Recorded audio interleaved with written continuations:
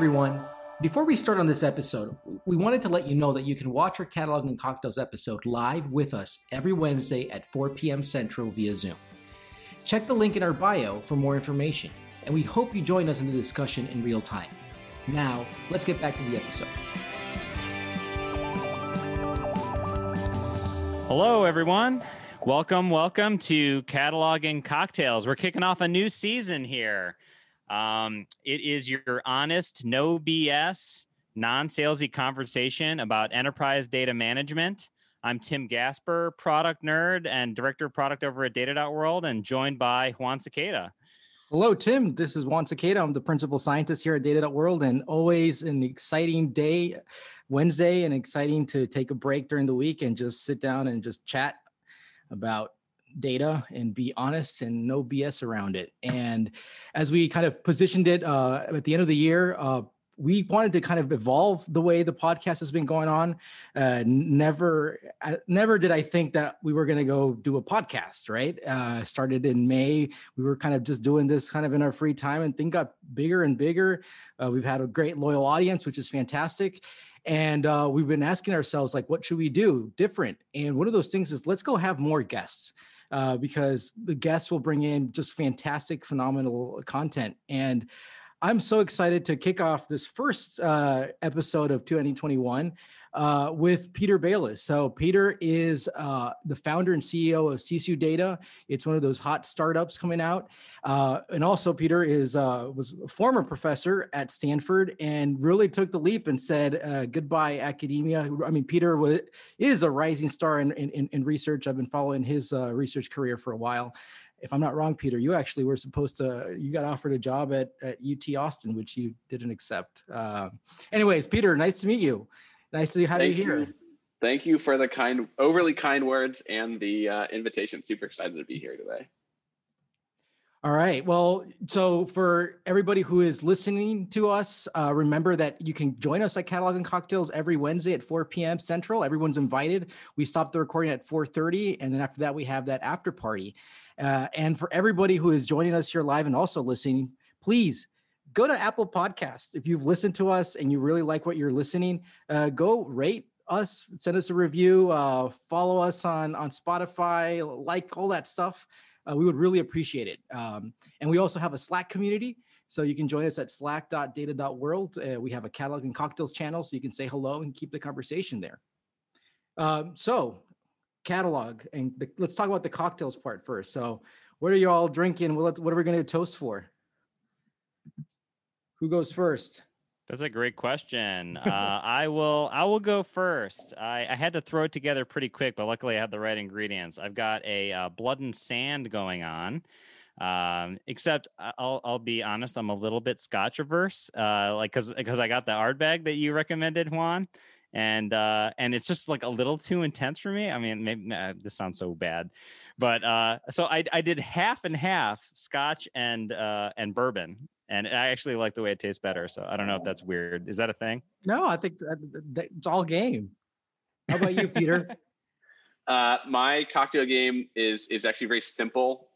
This week, I am just drinking straight mezcal. Figure it'd be good for some spicy conversation. Not during bad. This episode. Love it. Are you more of a mezcal fan than a tequila guy, or? Depends on for cocktails, definitely more tequila, but I just think like sipping mezcal is super good. So I love smoke. Yeah, I love to sip on mezcal. So I love to just go to the bar and see what I have there and mix it up. And I'm doing a passion fruit twist on a Tom Collins. So I had some gin and I have found some passion fruit syrup. And luckily I had actually a passion fruit sparkling water. And put some lime. So there you go. That sounds good. Anyways, so toasting for what? What are we going to toast for? Cheers. Well, I'm going to toast to the Cleveland Browns because my Browns are actually progressing in the postseason here. So I'm gonna toast to them if that's okay. How about you, Peter? I think this is the first episode of the year, right? So I'm going to toast to a linearly or possibly even super linearly better and better 2021. It started off on a little bit of a rough foot. I think we can only go up from here. So I'm going to toast it up and to the right. Awesome. Well, I'm going to toast for people. Let's see if we can actually make our New Year's resolutions. I'm a person who actually does New Year's resolution, tries to stick to it. So I'm toasting for that. Anyways, thanks, Peter, for joining us, and cheers. So talking about New Year's resolution, to break the ice a little bit, what is your New Year's resolution? Yeah, one of my New Year's resolutions, I try not to have too many of these, but in grad school, I was like a maniac writing blog posts. And I felt like if I was doing research, it takes so much time to go write papers. Might as well write a short blog post associated with it. And it's really fun just to get people's feedback. It's, reading a paper is a huge overhead. So my resolution, especially now that I'm got a little bit like a modicum more free time, not being full time at Stanford and CSU, is to write more this year. Blog posts, write up some stuff that we're doing, talk more about fun stuff that's going on. That's cool. How about you, Tim? Actually, I kind of want to write more as well. But since you already said that, Peter, because I do agree, I feel like I've not written as much lately as I'd like to get some blogging going and that kind of thing. I want to run more in 2021. I used to run a lot, and so I found one of these running plans on Runkeeper, and I'm gonna try to get my like 3 runs in a week, that kind of thing. So that's what's up with me.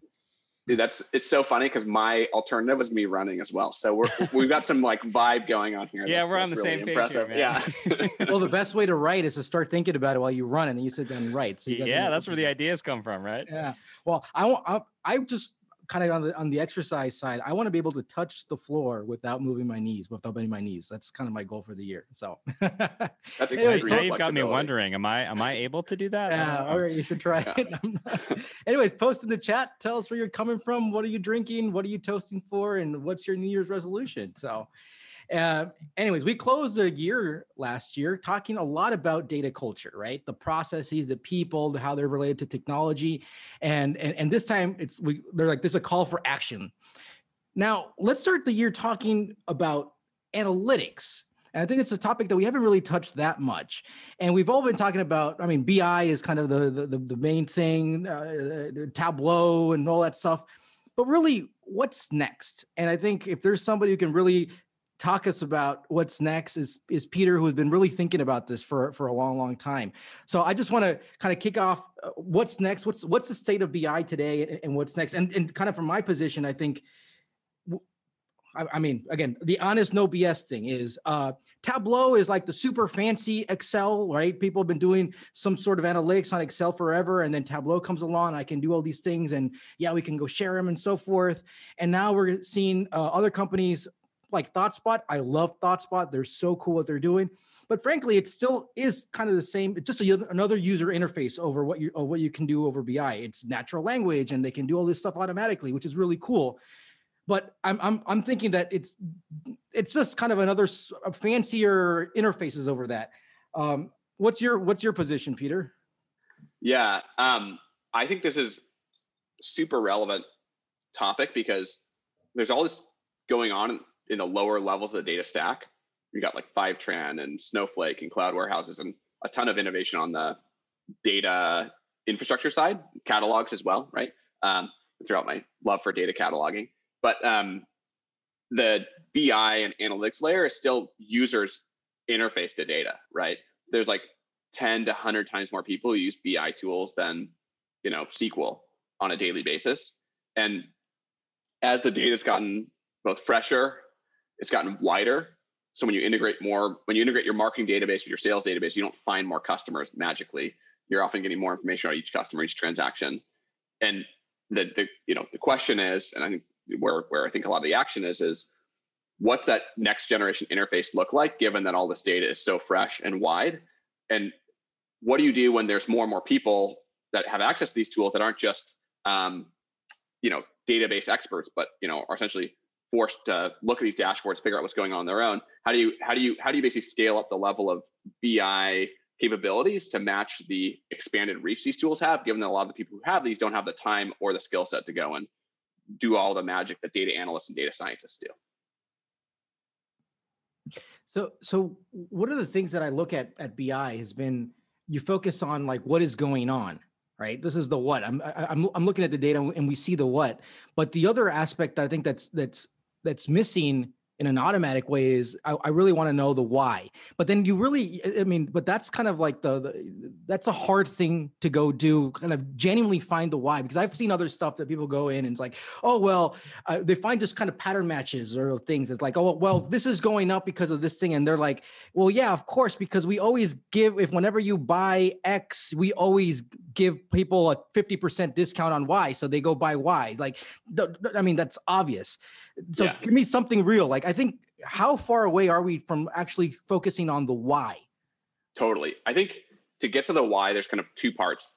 First thing is, what do people do today to get to the why? And the second part is, what can you automate? And for us, when you hear about people getting the why today, you have metrics that are derived from this data that are maybe important even at a company level. You look at total revenue, average order value, revenue per contract, engagement. Every company has like 5 top of line metrics they're going to be chasing, and revenue is probably one of them. And what we find today is people get the what all the time. You'll show up to like a weekly business review or a board meeting, and you'll say, here's how we did according to our metrics. It'll be up, it'll be down. And so much of the time, you only ask why when something bad happens. And then that question of getting the answer to why, or the process of getting the answer to why, can take, hours or days. And, for like executive, they can come back with a slide deck, and maybe the answer is the right answer, maybe it's relevant or not. But there's like a massive effort of people that are just running a giant fire drill, digging in, slicing and dicing, pulling more data, and so on. And that's a very reactive process. It means the answer to somebody's bias, and it also means very little of the data actually gets utilized. Yeah, and so just to interject really quick, this pain is like just making my brain go off like an alarm, right? Because there's so many times in my history, I can think of times when, somebody was like, oh, why did this happen, right? Like we didn't hit our target or something like that. And you may not get the answer until a month or two after you already decided what you were going to target for the next quarter, right? Totally. And it's that kind of like gap where even if you do have the analyst resources to go and dig in, or you are the analyst, only a small fraction of the questions you would possibly ask around why are actually going to get asked, right? So to answer your question directly, like what can you do today? I think there are a few things both organizationally and in the data that make this more tractable than kind of ever before. And the two things I'd highlight most kind of that are kind of top of mind, things that we found most useful are, one, there's a lot of overhead in terms of associating, defining the metrics, defining what possible actions you want to take based on the answer to why, and mapping that down into the data, doing a lot of the cataloging and setup and so on. But so there's it's expensive to go and set up dashboards and so on. But once you have your metrics defined on your data, your schemas might change a little bit, but the way you're going to fundamentally compute things like lifetime value for customers or customer acquisition cost or average order value, you're going to set that once as a company. You're going to set up OKRs on that every month or every quarter. But fundamentally, like you can set it up once, understand the metric, and then amortize that overhead of any kind of setup over the course of years. So the idea is that metrics change very infrequently. Data changes much, much more often. And yeah, go ahead. No, so that's a great point. I think we usually go off kind of like with something's going on, right? There's a fire drill and people start running with like they're chickens with their heads cut off, going everywhere. Takes too long to go figure these answers out, when we should really sit back and think about it kind of holistically. It's like, wait, I know what this business is about. I know what success means, and let's go drive and drill down into what success means as defining these KPIs. Let's go figure out what those are. Let's go define them. Let's go catalog all those KPIs, and let's go sit this and we can go track them. And we better be proactive about the why, right? We should not be reactive, because that's what everybody is. Totally. And I think the key thing that you kind of hit on is, once you have this, like all the work you do in this kind of reactive pattern, it's not value add. Like just because I did a slice and dice fire drill last week doesn't mean I'm going to be able to use any of that work this week, right? Because the data is going to change. All the factors might have changed. If I'm doing week over week analysis, it's entirely new data. So this idea of amortizing that overhead of any kind of setup or cataloging over the course of many, many analyses, that only works if you can automate the analysis. And the flip side of this, which is the second part of the equation, is you have to have like granular enough data and interesting enough factors in your data to actually be able to diagnose what's going on with why something's changing, right? So if all I have is like sales by product line by day, finding out why is not going to be super interesting. But with all of this additional data, all of the pipelines coming in from different SaaS tools, all of the data integration, all the cataloging that's happening, like the probability that there's some factor in the data that if I know it's moving either positively or negatively, someone in the business can then take an action that corresponds to that factor. Like for example, Samsung's a customer. We talked about how we basically help them figure out what's going on with conversion rate. And there are a number of factors that their marketing team can go and look at, whether or not it's like channel or targeting or otherwise, where there are factors in the data that map to business actions, and being able to perform that mapping back requires you to have the data. And I'd say most people outside of massive tech companies didn't have that granularity of data. And sometimes for the first time find themselves after they've done one of these digital transformations. They've migrated their data warehouses to the cloud, and now they have all their schemas integrated. They're like, what do we do next? And I think that like cloud warehouse, it's a TCO play, it's a governance play. But for me, what I think is so exciting and what the unlock is for this analytics layer is you suddenly have like cross-functional, fine-grained, actionable factors in the data where if there is a meaningful statistical signal, it might actually be meaningful to the business as well. So would you say that because of this trend of kind of bringing all of these different attributes and things like that together, that, is analytics entering a new phase? Is this something that, because obviously people have tried to bring all these dimensions together, and they've used SAS or, more recently Jupyter and things like that to try to create these kinds of projections. I guess, what's different and where are things heading? Totally. I think that the most interesting change in data today is essentially the idea that BI and analytics doesn't have to be a static view of your data. So today, BI and dashboards look a lot like Web 1.0. And no one talks about Web 2.0. I feel like I'm back in 2004 when I say that. But literally, like back in the early internet, it was like someone manually curated an index of the internet and called it Yahoo.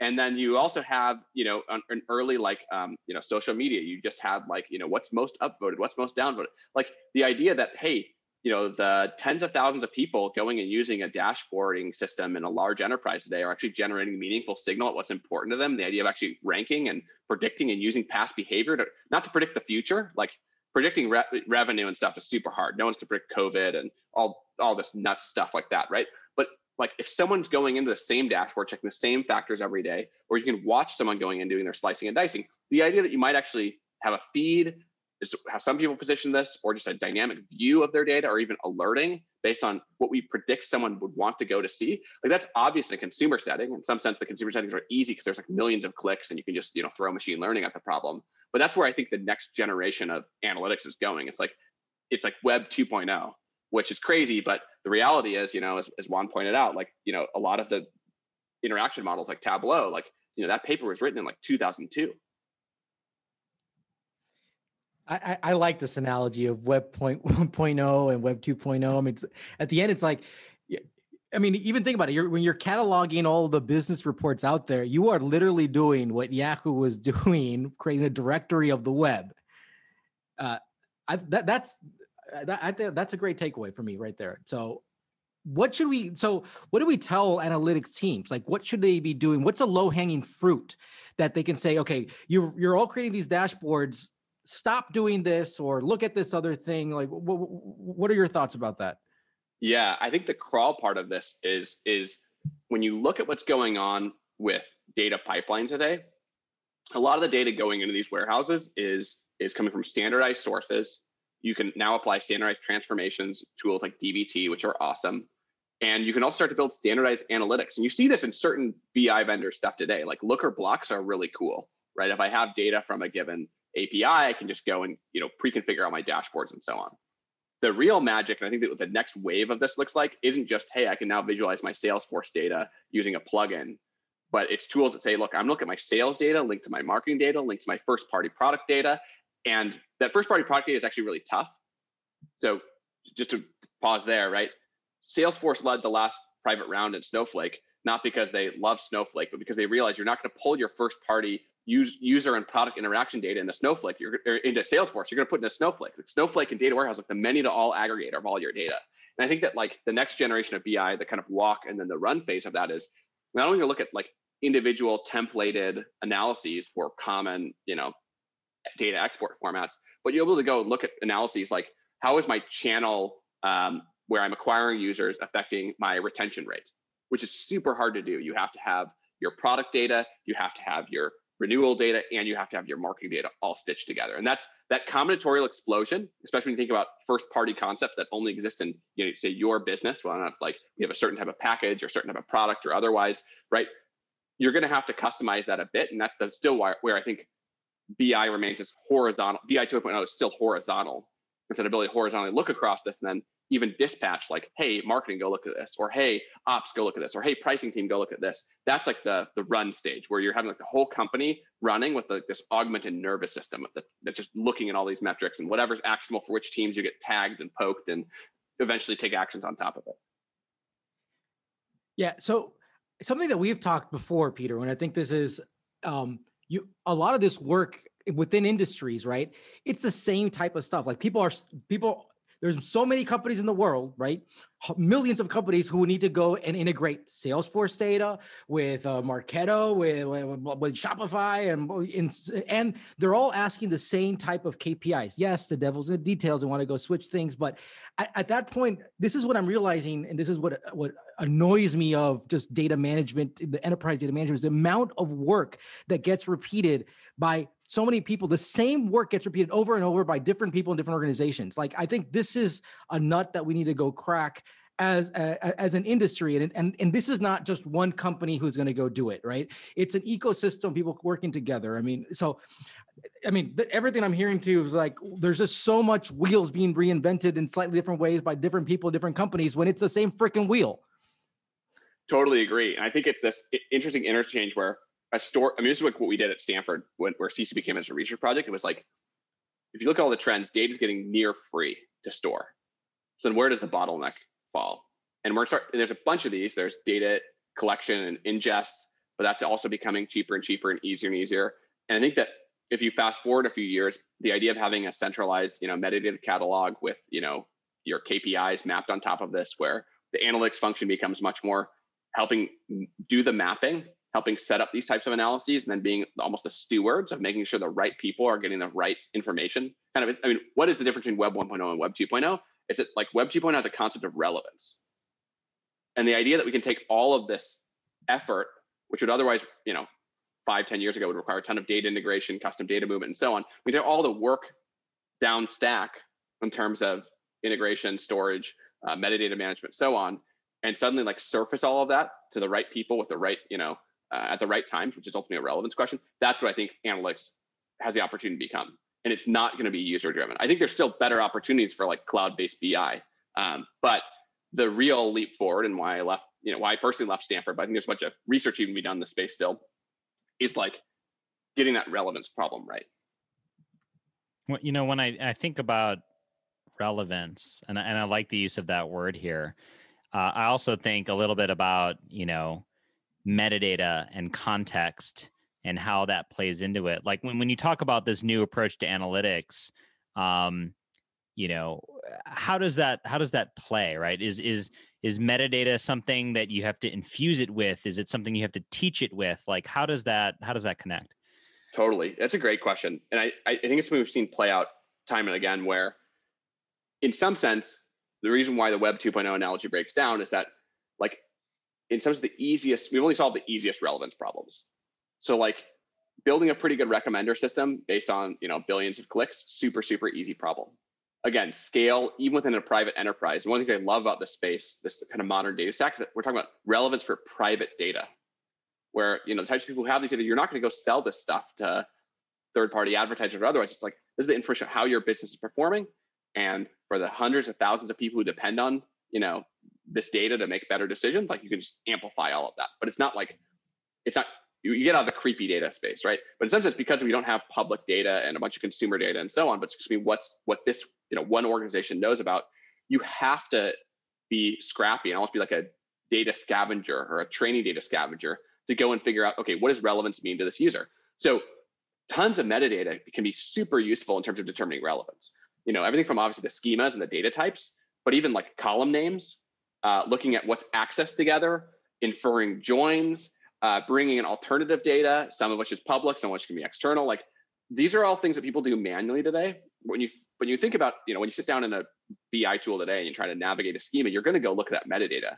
And the reason why is there's statistical signal you can extract in models around relevance, which is something you don't actually get as much on the internet when you have like unstructured text to go and index. So it's a really good point. And I think that getting that right and getting it rich, and also integrating with some of the data cataloging efforts like the Snowflake data catalog that they've been pushing really hard, gets super, super interesting in terms of auto enriching and so on. This leads up to another topic, is the culture. Being able to kind of go catalog all these things and educating people to say, no, you can go self-service because we've actually cataloged all this metadata. You can go figure it out yourself. And if you can't, actually, here's the right person to go talk to and have all this stuff maintained. Like, this is a big cultural shift. And we see this all the time, of even like the aging workforce is another thing. It's like, so much of this knowledge is in people's brains and they're going to retire. Like, and they have no incentive to go spend their time catalog all these things.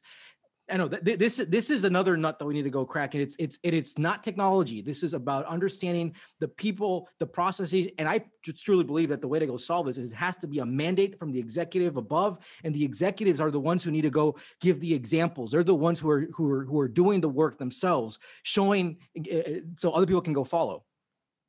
I completely agree in the sense that in a culture where it takes days, or in Tim's experience, months to go and get an answer, it's very hard to justify net incremental spend in this space and to really make data a priority. But I think as soon as you can start to, via better tools and technology, essentially invert that and be proactive with data and actually come to those meetings and come with the answers before the questions are asked, right? Then you can start to turn that on its head a bit. So I think there's this gap that exists in a lot of organizations where they don't want to make the investment because they will look at the investments they've made in things like data warehouses. They'll go look at the utilization of the data. It's pitiful because the only time you're going and looking is when something goes wrong. So if you can switch that on its head, go from reactive to proactive, that's part of it. But the other part that you call out is I think this tooling, and a lot of AI ML companies will talk about full automation and replacing people and so on. If you look at the size of a typical analyst team, it's super small relative to the company. And so the key goal, I think, of a lot of analytics products has to be something where you keep the humans in the loop and leverage analysts where they're best, which is being that intermediary between the business and the data, but then trying to remove as much load from the analyst team as possible for those routine, repetitive tasks. So it's this human in the loop amplification of existing investments. And the easiest way we've seen to show value at the executive level, saying, look, you don't have to show up to QBR anymore and have to, wait 3 days to go into response. Your team will show up with like the waterfall breakdown and the 5 follow-on questions you want to go and ask. That's an interesting concept. And, Juan, that reminds me a little bit of the topic that you talk about in terms of like knowledge scientist, right? And like, is the role of the analyst starting to wane, and here comes the new era of the knowledge scientist, the sort of the interpreter between business and technology? I mean, this comes back almost in every single episode. And I am pushing it, but just the topic comes back to us. I mean, what you're talking, Peter, is what I call, first of all, it's like you want to have the data product manager. Like, we don't have who takes responsibility for the data, who actually is that communication bridge, who talks to the business users, who goes documents all that stuff, who goes to the data engineers to figure that out. And then we always hear the 80-20 rule, right? 80% of the data scientists, blah, blah, blah, blah, blah, blah. But like, that's not bullshitty things that they have to go do. This is like understanding truly what this metric means, because that's going to drive our business. And if understand that we're using the same word that means 3 different things, let's go figure out what that is and figure out which is the right one. And let's put data behind it. So this is what I've been pushing and calling it the knowledge scientist. And there's this knowledge science work, which is separate from what the data scientist should be doing. So I think also the DBT folks, they call that like analytics engineering. So they have different terms, or knowledge engineering was the big word from the 90s. I think all of this is something that we really need to think about within organizations. And we're just frankly we're not even educating people on it. Like, we don't have teams for this stuff. I ask everybody, who is responsible for your data? Who gets fired if something fucked up happens, right? Or who gets promoted because something amazing happened? Like, that's like, we're not asking those hard questions. Totally. And I think on that note, it's about what can analytics teams do that provides recurring value, where running a one-off analysis for someone does not benefit, future analyses, right? And I think, data engineering teams have this practice where, you typically set up an integration once, provided the integration doesn't break, it just continues to shuttle data in and out. And I think in all of this, we talked to a lot of analytics leaders who want to do more with their data, but are basically kept back by the fact their teams are crushed by all of the kind of non-recurring one-off ad hoc requests. They know they can go and get close to this kind of knowledge scientist ideal that you're talking about, but they don't have the tooling or the resources. And frankly, if you look at the rate at which data is growing, both in terms of volume and width, you can't scale people to keep up with this stuff. And that's where I think like the real opportunity for tooling is, where it makes the analyst better at making long-term investments, right? Actually, investments continue to pay back, while all the while making it so that everyone in the company essentially becomes an analyst, not because they're spending time slicing and dicing, because they can essentially go and answer those questions on their own. I think another topic here, and this is for another big, longer conversation, it's about the ROI on the way you can paint this and people will see it. No, this is a vitamin, and you're trying to go paint this as a true painkiller, as an aspirin. I mean, us data geeks understand that, like, you really have to go solve these big issues with your data. Otherwise, if you think about it in the long run, right, it's really going to affect, and you're going to lose money, but people don't see this. And I think that's another nut here that needs to get cracked on it. So totally. And one of the reasons why I like the metrics oriented approach of talking about defining KPIs, elevating KPIs as a first-class primitive, is that when you go to talk to the COO or CEO or the GM responsible for their business unit, whether they're tracking conversion or retention or revenue, right? You can actually go put a dollar value on that. You say, well, look, because we sped up this analysis by 1000x, the time, it's almost unfair to compare like people versus machine for these super rote, routine, repetitive tasks, which are ripe for augmentation. You can actually go and quantify that lift, which I think is really important. And I think a lot of the times we just get bogged down in productivity arguments, as opposed to saying, hey, you know what? There was an outage last week. We could have remediated that in 10 minutes as opposed to 2 days. And by the way, like, here are 3 more things we found that you missed because you just didn't have the resources. And not to say you couldn't find them on your own. It's like, search engines aren't great because we couldn't literally look through every page on the internet. It's like, we don't have the time to go do that. And that's like, by tying it to the metric, you can very easily quantify that ROI. And that's where I think data teams ultimately become the heroes, especially when things are changing super quickly, like the current, economic climate we're operating in. You can kind of go from just being a productivity boost as a tool to something that's actually really delivering quantifiable ROI to a metric that matters. That's it. That's the main takeaway for me. So I told you, Peter, 30 minutes fly by. So we always like to wrap up with some takeaways. Tim, what are your takeaways? So, gosh, I took a bunch of notes, and there's a ton that you've got me thinking about. So appreciate it, Peter. This has been a great discussion. 2 things that really stuck out to me are, first, when you said metrics change infrequently, data changes a lot.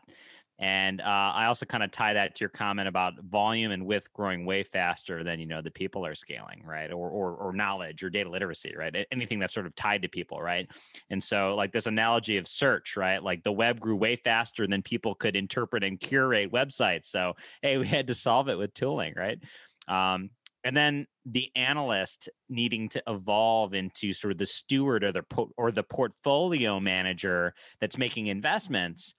And then the rest of the company really being enabled to be the analysts, right? I think that's a paradigm shift that I think is different and could be really powerful if we can transition there. And I think in my takeaways are, when we always ask the why when something bad happens. So we're like running around with like chickens with their heads cut off, and it's always too late when we get the answer. So we need to figure out how to avoid that. And how to avoid that is, let's set our KPIs as first-class citizens. I love how you said that, KPIs are first-class citizens. And that's actually a fantastic way to go tie ROI, because you can say, look, I'm focusing on this KPI. We're improving it. There's our ROI. And I also love the analogy on the web, right? So the just having dashboards is like the web 1.0. Imagine Yahoo doing their directories, and web 2.0 which is the next generation. Let's think about relevance. Like, how do we know that an analytics is relevant? Guess what? Tie it to your KPI. That's how you know if it's relevant. Peter, thank you so much. But one last question to you. Who should we invite next to be part of Catalog and Cocktails? So I'll be honest, you have a pretty amazing lineup of people. I'm really honored to be a part of it.